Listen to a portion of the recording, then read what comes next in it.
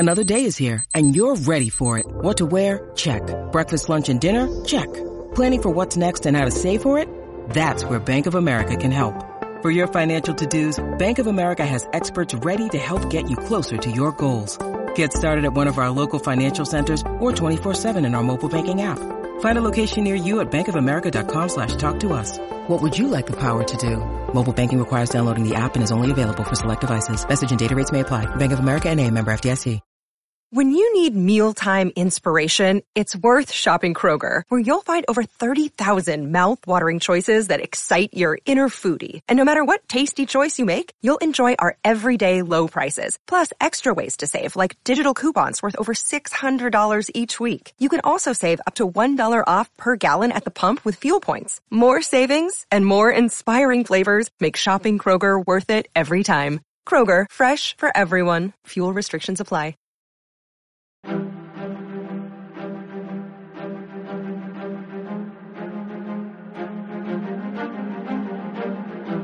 Hello, and thank you for listening to The History of World War II podcast, episode 84, Master of My Fortunes. Now that Lord Randolph was gone, Jenny and Winston were left to recompose their relationship. And the lady may have found Winnie, the boy, an annoyance, but now that he was just short of turning 21, she felt she understood the young man before her.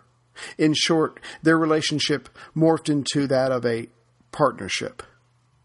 Quote, "My mother was always at hand to help and advise, but I was now in my 21st year, and she never sought to exercise parental control.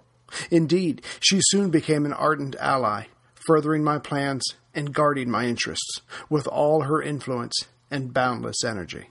Unquote. And as his partner, she made her first move. She contacted the Duke of Cambridge, who could make things happen within the armed forces, and within 2 weeks, Winston received his orders. On February 18th, 1895, Winston reported to the 4th Hussars, and 2 days later was awarded his commission.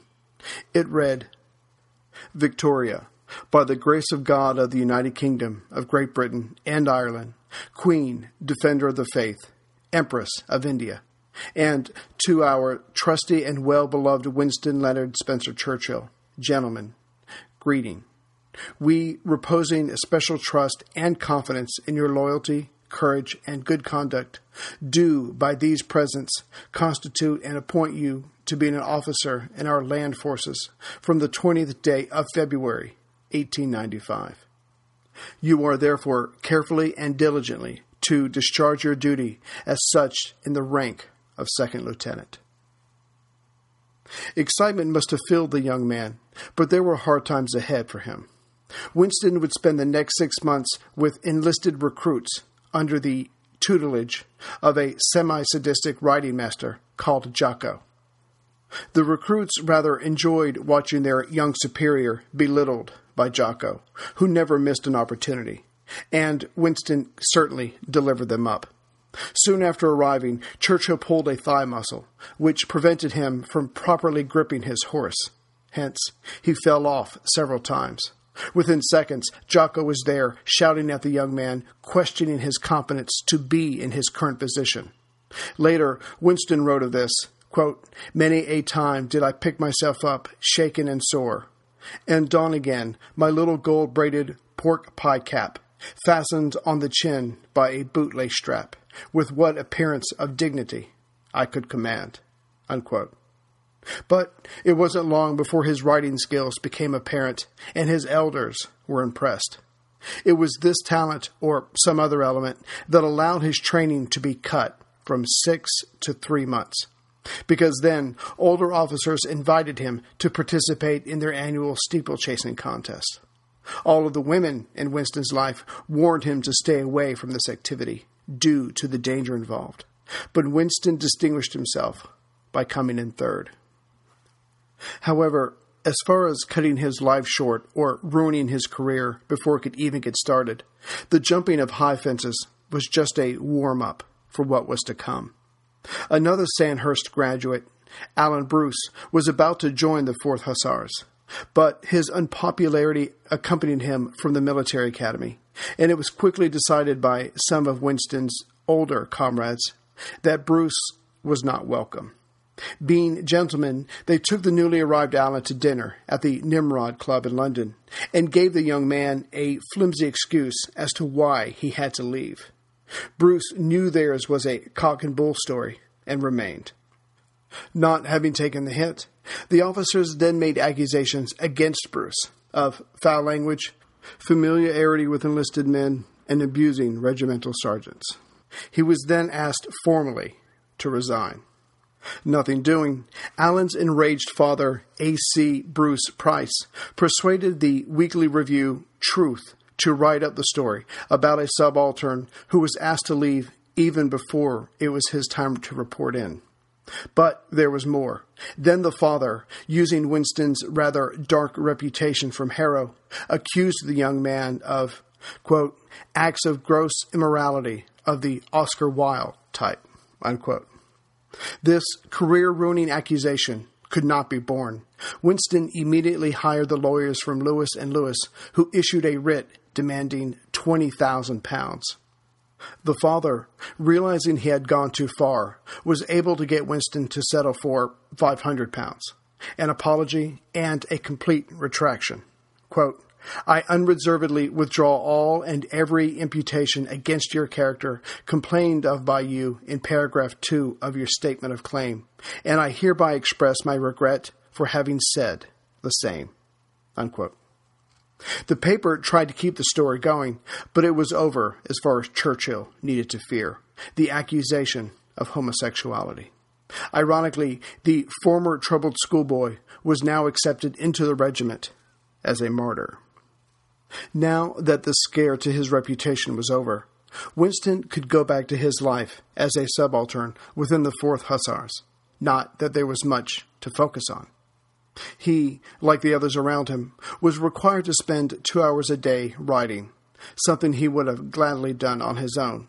Another hour in the stables, tending to the horses, again more a pleasure than a chore, and an hour and a half drilling, the real work of the day. After that, and before, Winston's time was his own. And as such, he started his day with his batman bringing him breakfast while still in bed. If there was any daylight left after completing his duties, Winston spent time playing games against his comrades. But, like most combative men who only liked to play games they were good at, he stayed away from golf. Quote, a curious sport whose object is to put a very small ball in a very small hole with implements ill-designed for the purpose. Unquote. But most of his afternoons were consumed with polo or steeplechasing. He became proficient at both.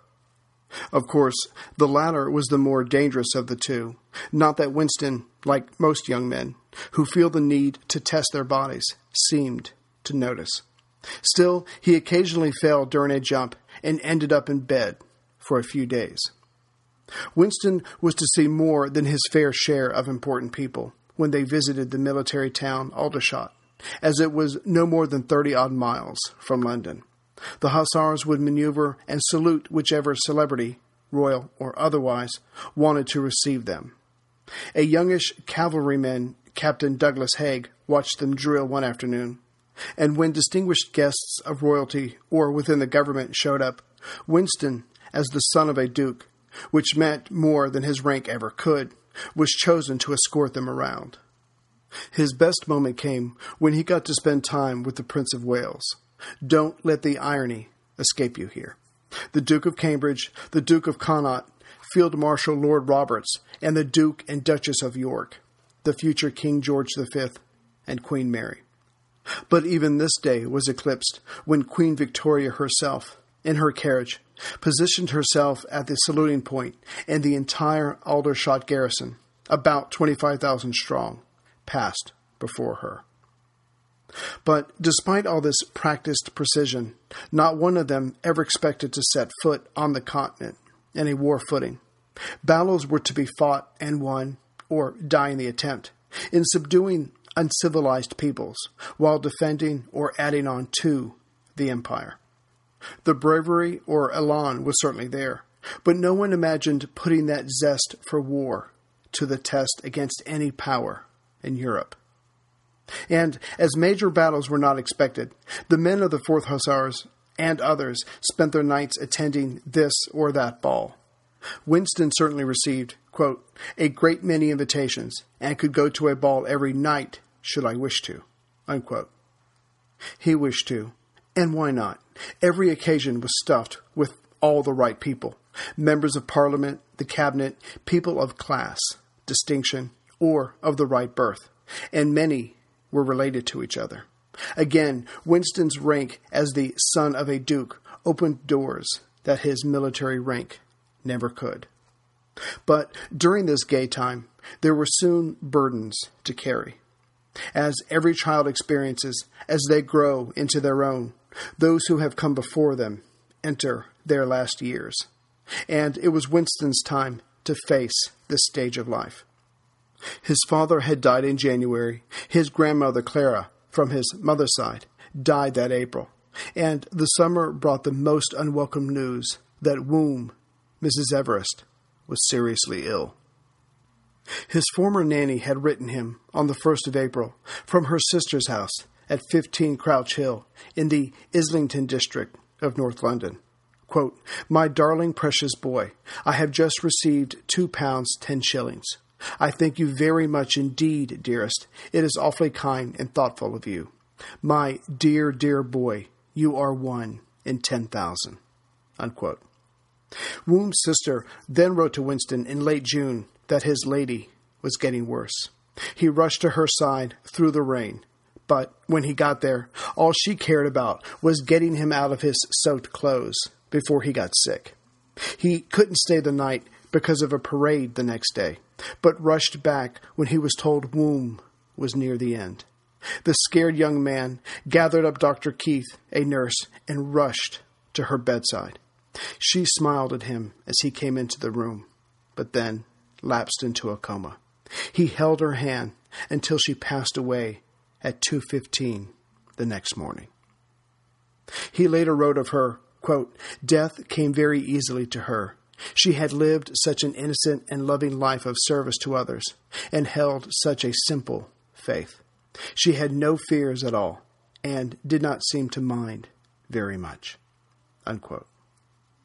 The grief-stricken boy, for that's what he was at this moment, arranged her funeral.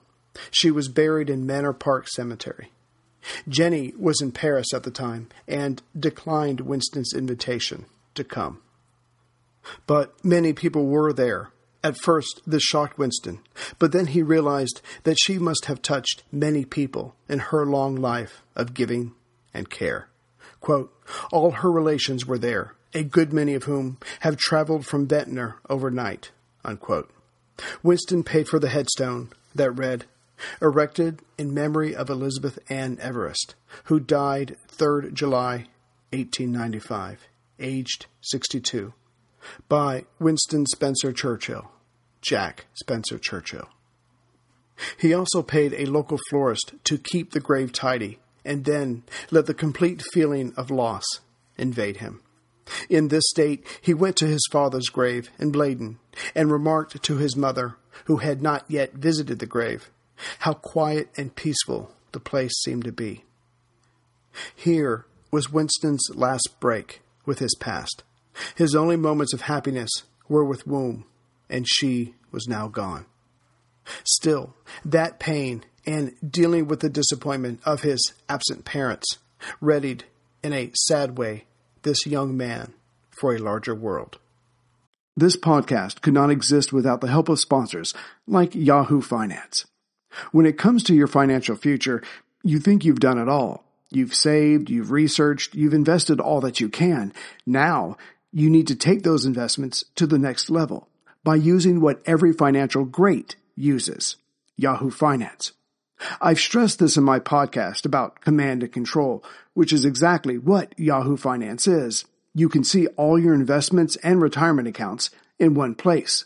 You can consolidate your views from multiple accounts into one hub and access the expert analysis you need to tend to your entire portfolio with confidence. Yahoo Finance has been around for more than 25 years, and they've worked things out.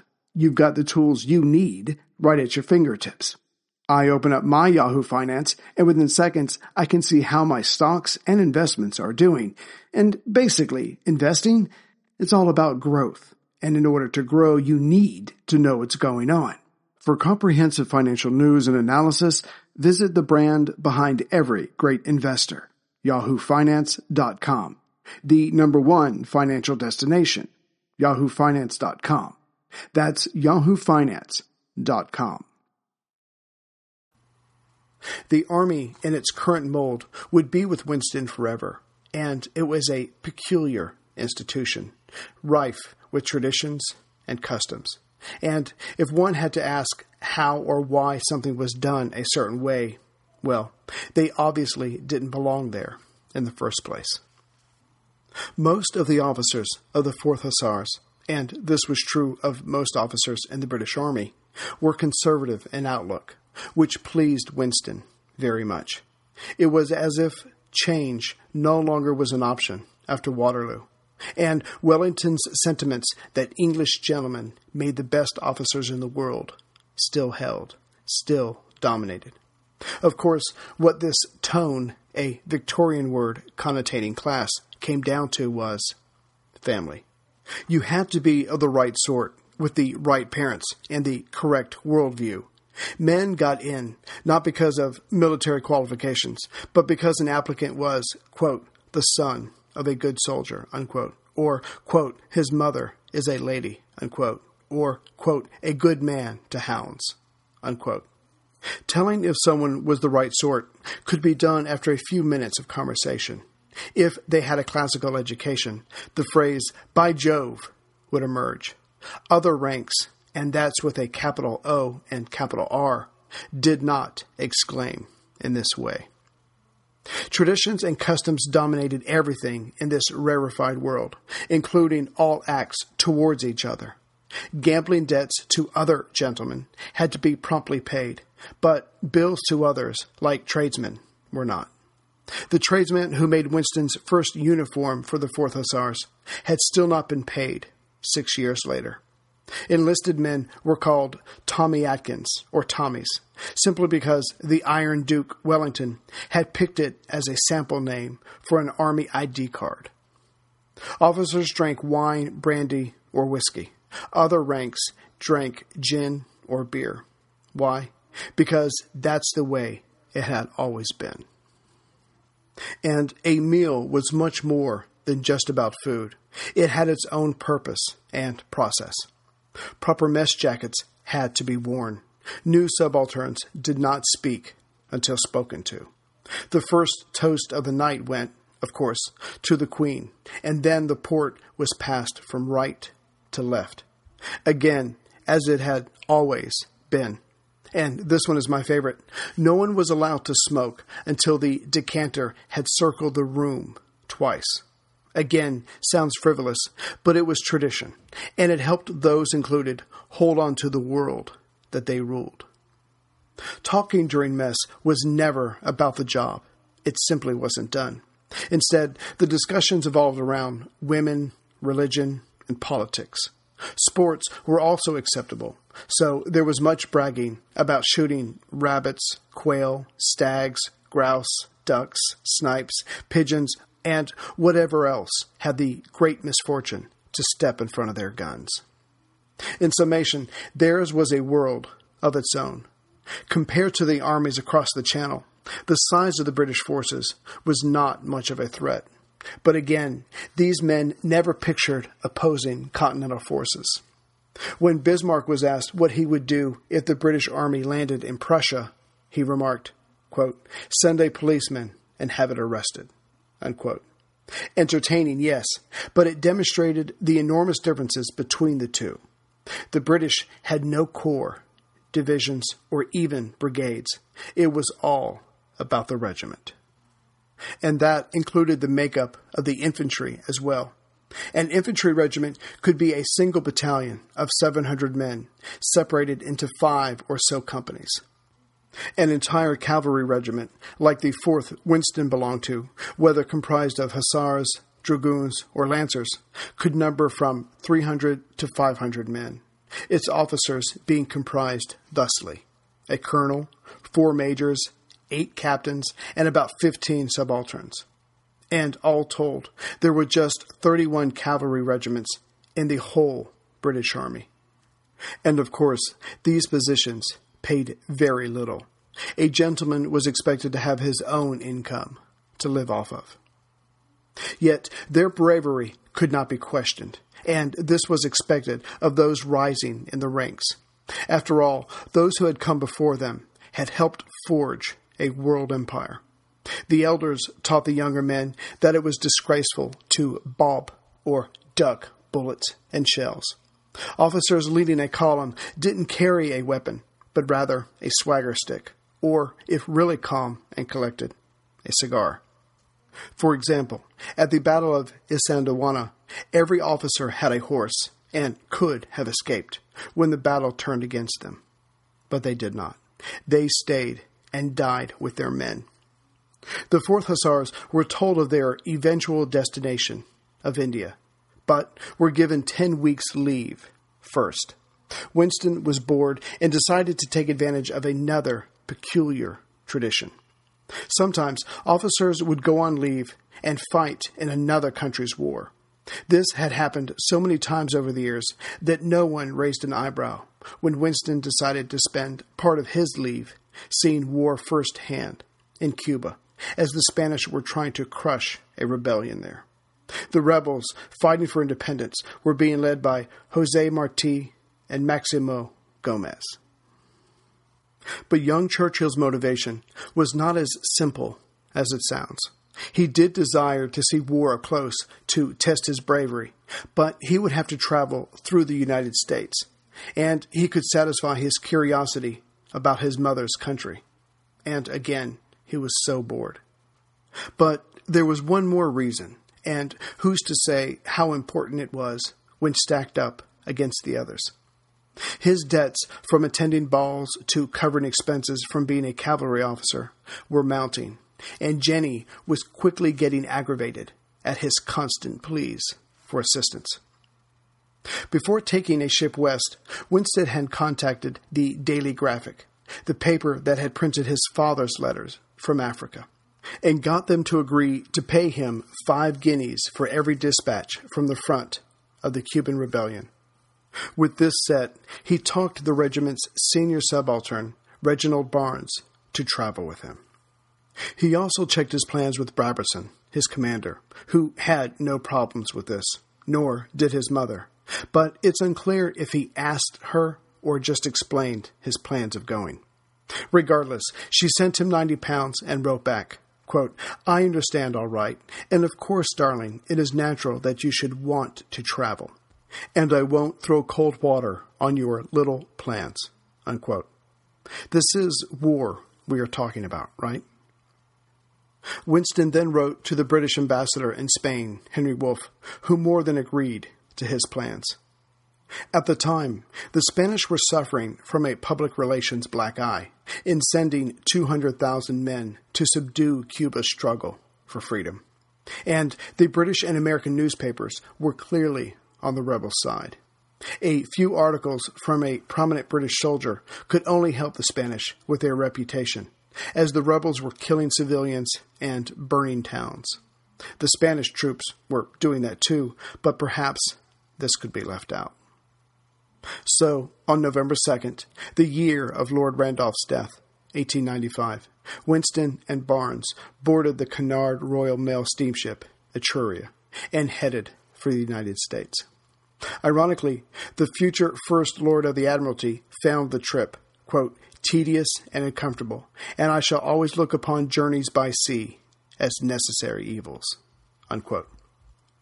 But all the discomfort was forgiven and forgotten when they fell into the hands of Burke Cochran, a rich Irish-American congressman, lawyer, and integral part of Tammany Hall political machine, and the New York scene. He was everything a young man could want to be: rich, influential, worldly, a fantastic speaker, and utterly charming. And as such, he had spent time with Jenny years ago. She had written to him to take care of her son. This he did, and more. First, he put them in his large apartment at 763 Fifth Avenue on the corner of 58th Street. And in no time, the two British officers found themselves with, quote, engagements for the next few days, about 3 deep, unquote. For example, at their first dinner, they met 12 judges, which included a Supreme Court justice. At first, Churchill and Barnes had planned on staying only 3 days. But with a host like this and having New York opened to them, they stayed for a week. They attended the annual horse show, drove to 5 fires with the fire commissioner, the only way to attend a fire, and met the Cornelius Vanderbilts. Winston then visited West Point, but found the discipline there beyond strict or, quote, positively disgraceful, unquote. It probably reminded him of the many negative moments he had at his various schools. But overall, America captured his heart. Quote, what an extraordinary people the Americans are. Their hospitality is a revelation to me, and they make you feel at home and at ease in a way that I have never before experienced, unquote. Mother's Day is almost here, and you can get her the most beautiful time-tested gift around. A watch she can wear every day from Movement. Whether mom's into classic dress watches, rare and refined ceramics, or tried and true bestsellers, Movement has something she'll love. And right now you can save big on the best Mother's Day gift ever with up to 50% off site-wide during Movement's Mother's Day sale at MVMT.com. Again, that's up to 50% off at MVMT.com. Their daily activities were exciting and varied. But many of their nights ended the same way. Barnes would retire for the night, which left Winston and Cochrane hours yet to talk well into the night on topics that ranged from economics to yacht racing. Here was an older man that did not see Winston simply as his father's disappointing son. Winston was taken for a man on his own and of his own. Cochrane, on their first night they were alone, gave Winston his first cigar, and they relaxed while sipping brandy. But there was a war to get to, so the two young officers boarded a train, and 36 hours later they climbed aboard the steamer Olivet in Tampa, Florida. And by November 20th, they were within sight of Havana. It was here that Winston posted his first writing as a war correspondent. High up on the cliffs, as the ship enters the Narrows, one sees the fortress of El Morro, formerly a place of great strength, and commanding the channel to the port. It is now only used as a prison for political and military offenders, and an occasional place for execution. Here it was that the sentence of death on Lieutenant Gallegos was carried out in May last. This officer had the charge of the small post with some 50 soldiers, and was unfortunate enough to be breakfasting in a cafe when the insurgents happened to pass. After disembarkation, they made their way to the Grand Hotel Inglaterra and met Alexander Golan, the British Consul General, who had made all their arrangements. The next day, they would head out by train to visit Captain General Arsenio Martinez de Campos. But as they were closer to the fighting now, their safety could not be guaranteed, which, of course, thrilled Winston. His next dispatch told of the train ahead of theirs carrying a Spanish general that had been forced off the track and several passengers had been seriously hurt. This made for good copy. After their train arrived safely, probably due to the Spanish general unknowingly taking the heat for them, they met Marshal Campos and received their passes. Now, they just had to find the fighting. But again, as travel was not safe, they would have to take the long way around, just to be safe to get to the more dangerous area. Or, as Churchill put it, quote, though this route forms two sides of a triangle, it is, Euclid notwithstanding, shorter than the other, and we shall catch the column there, unquote. The Spanish column, their objective, was pursuing 4,000 rebels. By November 30th, they had caught up to General Juarez Valdez at the village of Arroyo Blanco. At 5 a.m. that morning, Winston was walking with 1,700 men as they closed in on the rebel base. But suddenly, at 10 a.m., everyone stopped and lied down for the next 4 hours, except the sentries. Thus was Winston introduced to the siesta. This, like his cigars, would be incorporated into his life. Later, the Spanish column, with Winston in tow, continued on. But around 5 p.m., when they came upon the rebel camp, there were only signs of a hasty retreat. As it was late in the day, they bedded down for the night and arose again at 5 a.m. the next morning. The plan had been to have the main Spanish force move against the rebels, with smaller forces on either side of it to protect its flanks. But, as Winston observed, the jungle did not allow this. Soon the Spanish army was a long, thin snake, winding its way through the bush. Winston was somewhere in the line, smoking a Cuban cigar. Later on in the day, when Winston was bathing in a nearby river, he and a few Spaniards heard shots nearby, and the whistle of bullets going over their heads. Winston wrote, quote, "There is nothing more exhilarating than to be shot at without result," unquote. The siestas notwithstanding, the Spanish eventually caught up to the rebels, and the Battle of La Reforma took place the next morning. As the ground ahead cleared, General Valdez ordered his men into line. They walked toward the enemy's position, who started firing on them. The Spanish were taking losses, but the highly disciplined line held and continued to move forward. Soon they were returning fire. Winston marveled at Valdez's courage. The commander did not carry a gun and came within 50 yards of the enemy line, on his horse in his magnificent uniform. Of course, the rebels aimed for him, but only managed to take out his aides, who were riding nearby. The fighting continued, but the organized volleys from the Spanish soon started to pay off. The rifle shots from the Cubans slackened. Soon they could be seen retreating into the thick jungle. As the Spanish only had rations for another day, they would have to return to base, allowing the rebels to live to fight another day. But it was declared a Spanish victory.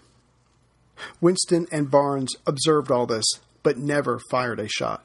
Still, they received the Red Cross, a Spanish decoration for officers. Of course, they couldn't wear it back in Britain, as sympathy was against the Spanish, but it looked good on their blue and gold uniforms. The American newspapers would use this to say that the British officers, officially representing Britain, fought with the Spanish against the rebels. Winston would have to have a press conference, his first, when he returned to New York to deny this. Being young, he said things he should not have, but again, it was just a part of the overall adventure. They again boarded the Etruria and headed home. In looking at Winston's Cuban adventure, he showed himself to be brave. He could have stayed well back from the whizzing bullets, but did not. And he established himself as a respectable reporter.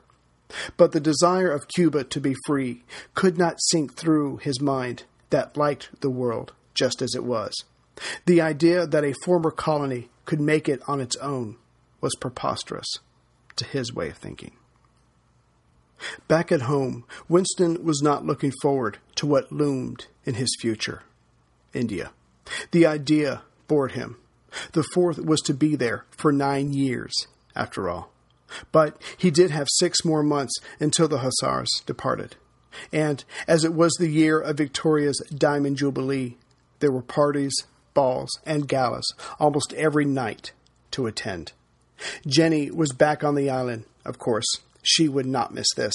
But it's worth noting that she had just left Burke Cochran in the Champs-Élysées apartment after a marathon visit. Perhaps meeting her son made Cochran miss his former lover. And India would not be nearly as boring as Winston thought it would be. His time to face death on the battlefield also loomed in his future.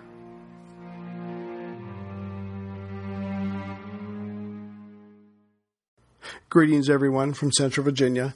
I just wanted to take a moment and thank a couple people. I have some new members, Zarek H., Lorna C. from Upland, California, and Stephen L. from Griffin, Georgia. Thank you very much. And I'd also like to thank Stephen B. for buying a CD.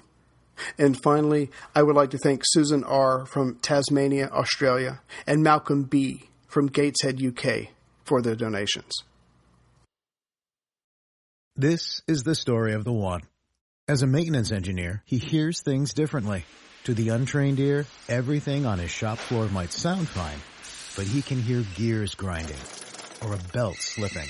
So he steps in to fix the problem at hand before it gets out of hand. And he knows Grainger's got the right product he needs to get the job done, which is music to his ears. Call, click Grainger.com, or just stop by. Grainger, for the ones who get it done.